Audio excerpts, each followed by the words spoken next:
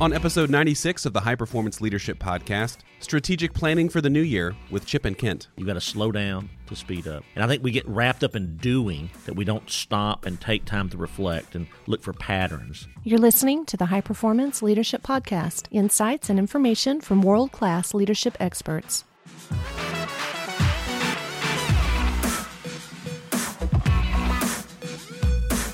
Welcome to the podcast. I'm Randy Lane.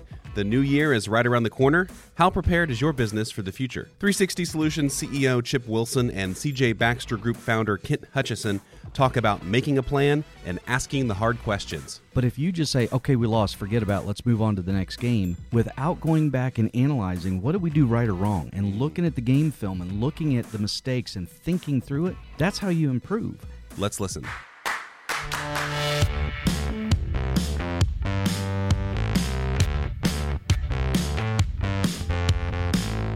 All right, well, welcome back to the High Performance Leadership Podcast. We have two extra awesome surprises. We have Chip back in the studio. It's been quite a while, Chip. I know. And we also have Kent, and I feel like the last time that we had all of us in a room together, it was like 2 years ago. It was several years ago. Okay. I think it was 2 or 3 locations ago. Yeah. All right, well, welcome, and you're in town to watch your college play Baylor. Correct? I was in town for the basketball game. It was a very good game. It was a good game. It was a very good game. I had to bring it up, Chip. Sorry about that. It was a close game. It was a close game. We lost it.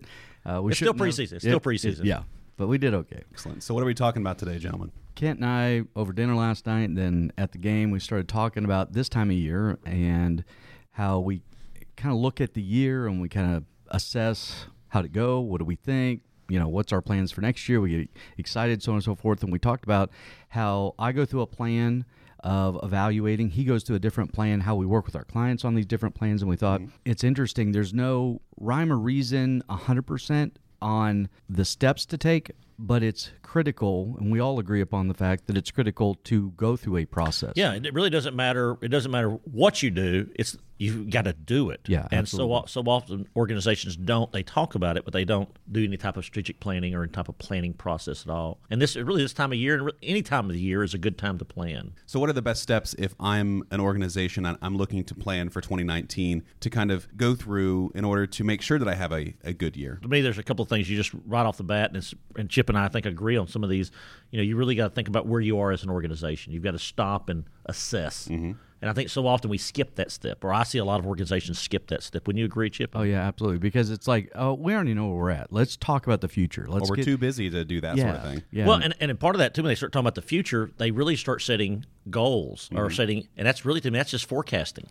Mm-hmm. When they start setting, hey, this is what our sales goals are going to be for the quarter, or these are activities we're going to do, that's not strategic planning, that's forecasting. That's It doesn't take into account where you are right this minute. That's right. Well, and one of the reasons why they don't like to do that is because you got to take a real serious look at where we're at, warts and all. And a lot of times people don't want to take the time to do that because then they look at it. If they've had a great year, okay, yeah, let's pause and pat ourselves on the back. But if they've underperformed or they haven't done some of the things they said they were going to do, to stop for a minute and say, okay, let's truly assess, why did we not do what we said we were going to do? Well, and I think also when you skip that step of not assessing, you're assuming that everybody on the team understands where we're at. Mm-hmm. And I think that's a misnomer, too. I think a lot of folks don't understand, our CEOs and managers, owners of businesses, they assume that the frontline employee knows everything they know, and they don't. Yeah. Yeah, absolutely. And so if I'm a business that's never done this sort of work before, never actually looked back at what I'm doing, what are some of the steps that you would take some of your clients through? I have a 5-step process I do. One is, I start off really by being reflective and focusing. I really, number one, take time to reflect deeply, and that's looking at the good, the bad, the ugly. Mm-hmm. And you really got to pause. Charlie Atkinson, and I've used this quote all the time. Charlie Atkinson, an old Sunday school teacher of mine, told me, he says, Kent was a 3-syllable word. Kent. He says, Kent, you've got to slow down to speed up. You've got to slow down to speed up. And I think we get wrapped up in doing that we don't stop and take time to reflect and look for patterns, looking for any correlations of why when we did this happened, good and bad. Maybe our sales went down because we had a high turnover. We start saying, we had a bad year, we're not doing our job. You really got to start looking at all those insights, those patterns, those correlations. 2, you've got to dig into the root problems. I use the ask yourself why 5 times minimum. Yeah. Why does this happen? Well, why did that happen? Why did that? And keep trying to get down to the root cause. You know, it's funny you say that sort of thing, and I heard, Chip, you said this recently when we were working with our charity champions. The asking yourself why 5 times. So I'm like, you can either actually ask yourself why 5 times or talk to a 3-year-old, because they seem to ask why after every single day. That's right. It's intuitive for a 3-year-old. Well, I mean, for getting down to the root cause, I mean, for example, if you're struggling with accounts receivable, you might need to look at your delivery process or how you structure your engagements versus, how many times did you email the client demanding payment? Right. I mean, you really got to look at that. Also, the second part of that, of digging into the root causes, you can't blame people. I'm a big believer when there's a problem, you can't blame people. You've got to look at the systems. People are only as good as the systems they operate in. Now, granted, if someone didn't do their job, they didn't know the boundaries, that's one thing. But it might be the fact that you never defined the boundaries in the first place. And so you got to really dig into the root problems. The third, my 5-step process, my third step is review your strategy and position. You really go back and look at what you review it and say, okay, what do I need to focus on? Then number 4 is, out of those priorities, you've got to pick a handful. You don't have the energy to do all of them. Chip and I last night, we must have brainstormed probably 20 ideas for not only 360 Solutions, but also CJ Baxter Group of what we could do. We can't do them all. We don't have the time or energy to do them all. Right. We're going to have to pick 1 or 2, maybe 3 to really focus on. And the final piece is communicate. You've got to get all your stakeholders and communicate your strategy to them. And that might include vendors and partners and even clients, communicating your strategy to your clients so they understand. And I think so often we don't communicate. So just to recap, just real quick, high level, take time to reflect, dig into the root problems, review your strategy, choose a handful of priorities, and then communicate with your stakeholders is my process. And I know Chip has a very similar process. Well, I do, but you have the organizational side, but then you have to have people execute on the strategy. You have to get the team to execute on the strategy. So I take a little similar approach, but I'll focus with the individual people that are on my team if I'm leading them, and I take them through a really simplistic 3 steps. The first is, get them to understand where they're at in life. Where am I at with my career, my family, my choices, my behaviors, my attitudes, and really take stock every year. Okay, where am I at right now? Am I in a good spot? Do I feel engaged at work? Do I feel like I'm on a career path that makes sense?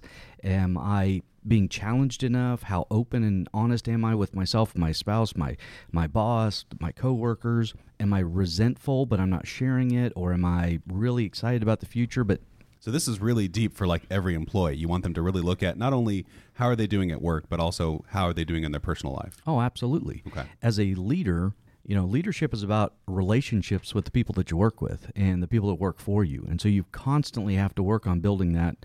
But all leadership starts with self-leadership. You got to look in the mirror and you got to really take stock of where you're at right now and be real about it. Then step 2 is, where do I want to be?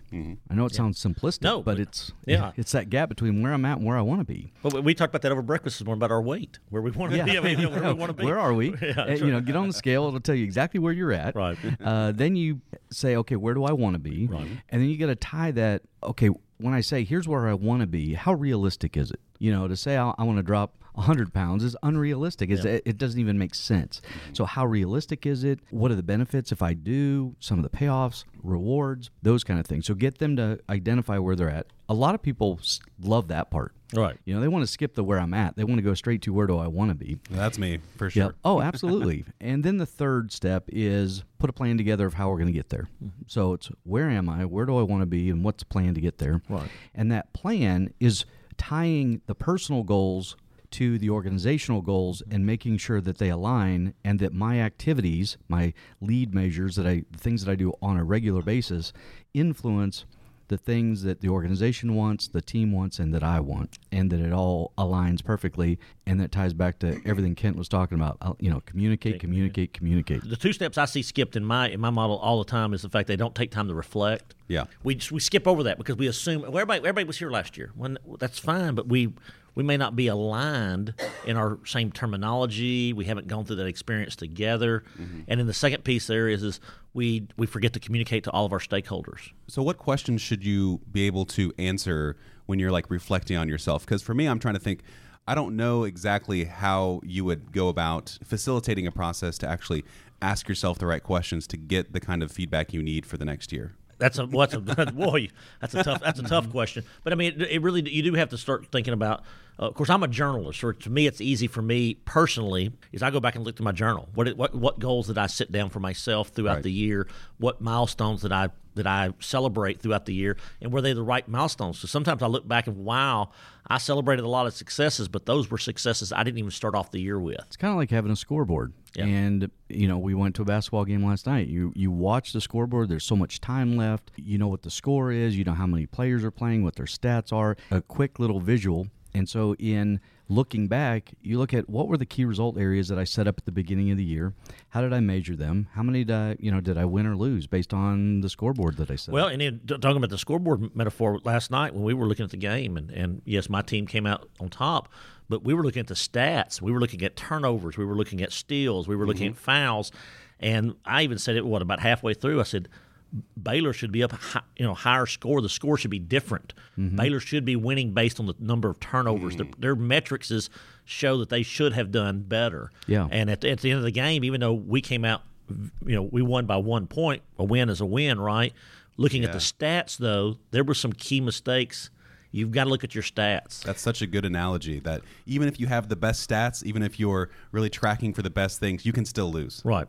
Oh, absolutely. So what happens, and this is where the taking stock of where you're at and reflecting, after the game was over, Kent and I got in the car and we were driving. I said, I want to listen to the post-game show. So we turned it on the radio and the coach was on. And he was talking about it, and he was talking about the stats. And they had 18 turnovers. They had more turnovers than assists and different things.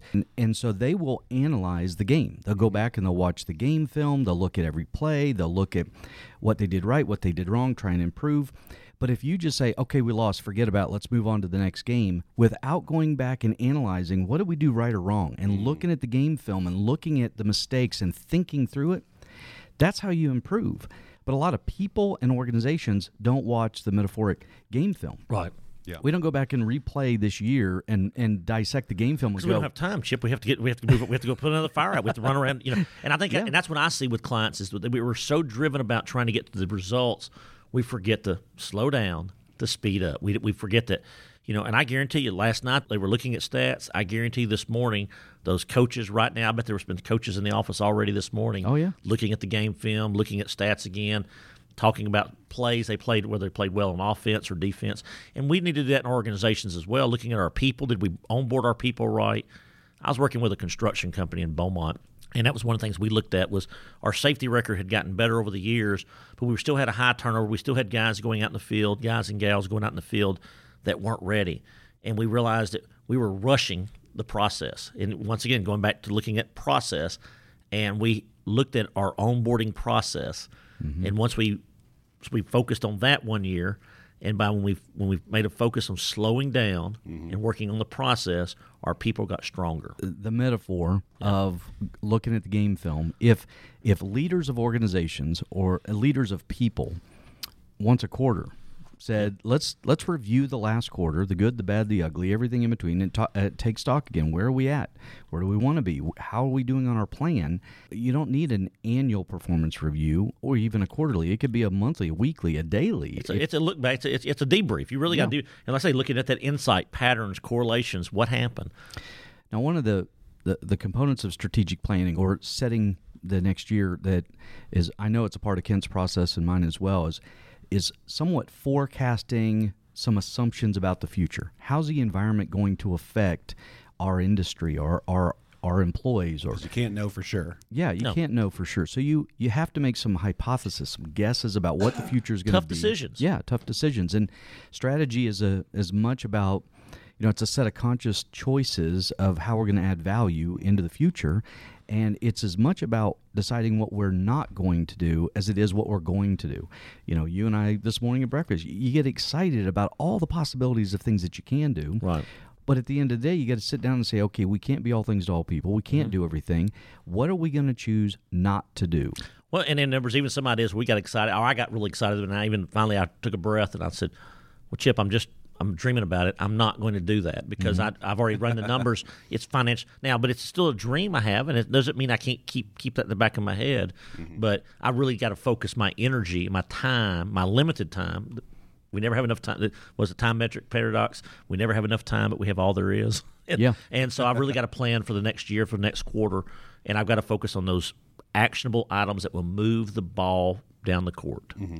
So I know it's different for every company, every industry, but when you're working with an organization that has struggled to meet certain results in the past, what are some of the metrics that you're looking at with them to help them kind of see for the future? I know, like, if you're profitable, that's a pretty easy metric, right? So something like that.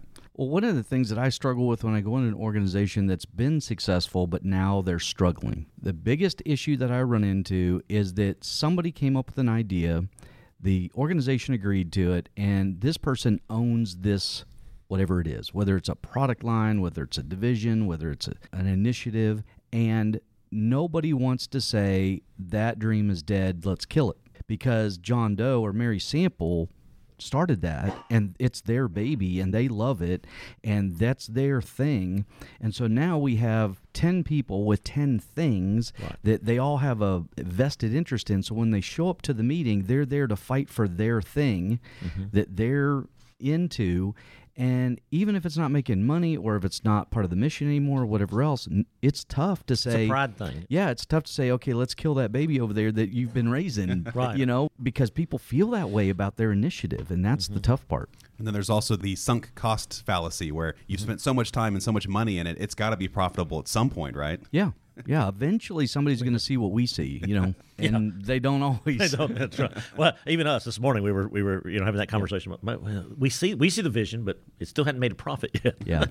So circle back around. It's getting people to be real about where they're at and making conscious decisions about how we're going to add value this next coming year, and what are we going to do more of and less of. Getting people to let go of stuff that they've invested in that's not working anymore is the hardest part, at least for me. It is. No, it really is. We have limited time. We just have that limited time, energy, and resources, and that's why strategic planning is so important.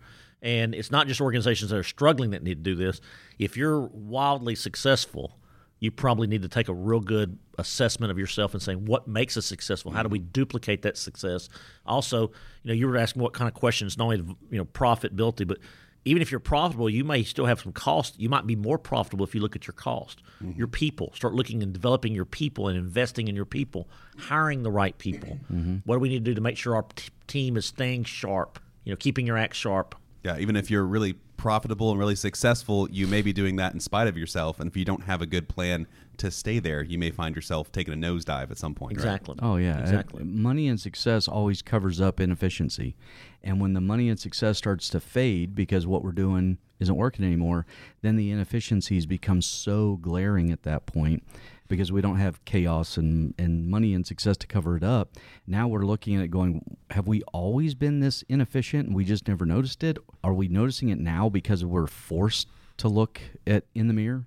I try and explain to my clients, let's look in the mirror before we're forced to. Right. Let's really take stock of where we're at, figure out where we want to be. That's the fun part. And then the plan to get there is a balancing act of accountability and skill set, and do we have the right people, and do we have enough capital, and are we going to market it effectively, and all these different moving parts, which is the accountability and execution side of it, which is where the people. It's making decisions. I mean, it's more. I agree. We've got to set those targets, but that's forecasting, and you've got to do that. But the strategic planning is about making decisions. And it doesn't mean it's a bad idea. It just means the fact that, hey, we can't do Billy's project because we don't have the resources. It's still a good, valid project. We just felt like these other two projects were more valuable to the organization. It's about making hard decisions, and that's what strategic planning, if you had to really drive it down, strategic planning is about making decisions, not just forecasting. And to make a point that I think is really important is organizational efficiency is not the same thing as strategic planning. Right. They are not the same thing. And sometimes organizations get that confused. They think, let's get really good and more efficient at what we do. And that's part of our long-term strategic plan is to get really, really good at this one thing. No, you have to do that regardless. Right. The strategy is about how do we compete into the future? How do we add more value to the people that are going to spend the money with us? Organizational efficiency should happen regardless. you can be really efficient with a bad strategy and go out of business. So exactly. It's not, they are not the same thing. So working with a established company that's been around a long time, I would see where it'd be easy for you to say, like, traditionally this has worked, and so we're going to keep going down that road. How do you include in your strategic plan ideas and visions for the future that may not be proved out by being profitable yet? It's all about making decisions, and leaders sometimes have to do as much research as possible, a hypothesis on what the future is going to look like, and then make decisions and try and execute. And sometimes you win and sometimes you lose. And that's part of the looking back side. When you say, okay, this year, if you had nothing but wins, you weren't taking enough risk. Right. Oh, I agree with that. So you're going to have losses. The question is, were these losses something that we did wrong? And if so, how do we fix it? How do we make sure we don't do that again? But you've got to constantly be looking at the future, saying we're anticipating, here's what's coming, and we got to work towards it. Entrepreneurs to leaders to everybody, if you're not making mistakes, you're not trying hard enough.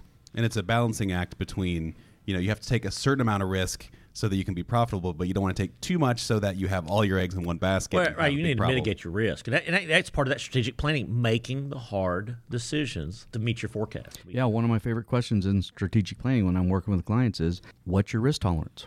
Let's talk about it. We're brainstorming, coming up with all these great ideas. A lot of these ideas are going to take time and money and resources. So what's our risk tolerance here? Mm-hmm. We need this to be profitable in 1 year, and we're going to put X amount of dollars and time into it. At the end of 1 year, if there's momentum and it's going well, but we still haven't been profitable, are you going to roll into year 2? Are you willing to take that risk? Mm-hmm. And if there's a hard no, well, then your risk tolerance is fairly low, so you're going to have to, really take that into consideration when making choices. I would agree with that 100%. And you might change your product line, might change the way you do things. Mm-hmm. This is a good time of year to be doing strategic planning, but really any time of the year you can do this. And it doesn't have to be, I just think this time of year we tend to focus on it toward the end of the year, the start of a new year.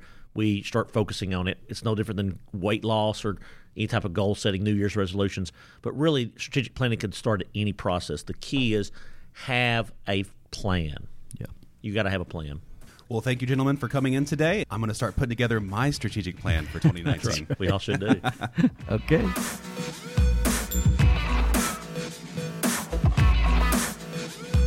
Thanks for listening to the High Performance Leadership Podcast. Be sure to subscribe, rate, and review us. Every little bit helps. Our website is hpleadershippodcast.com. Like us on Facebook at facebook.com/hpleadershippodcast. Follow us on Twitter at HPL_podcast. And shoot us an email at podcast@360solutions.com. Until next time, thanks for listening.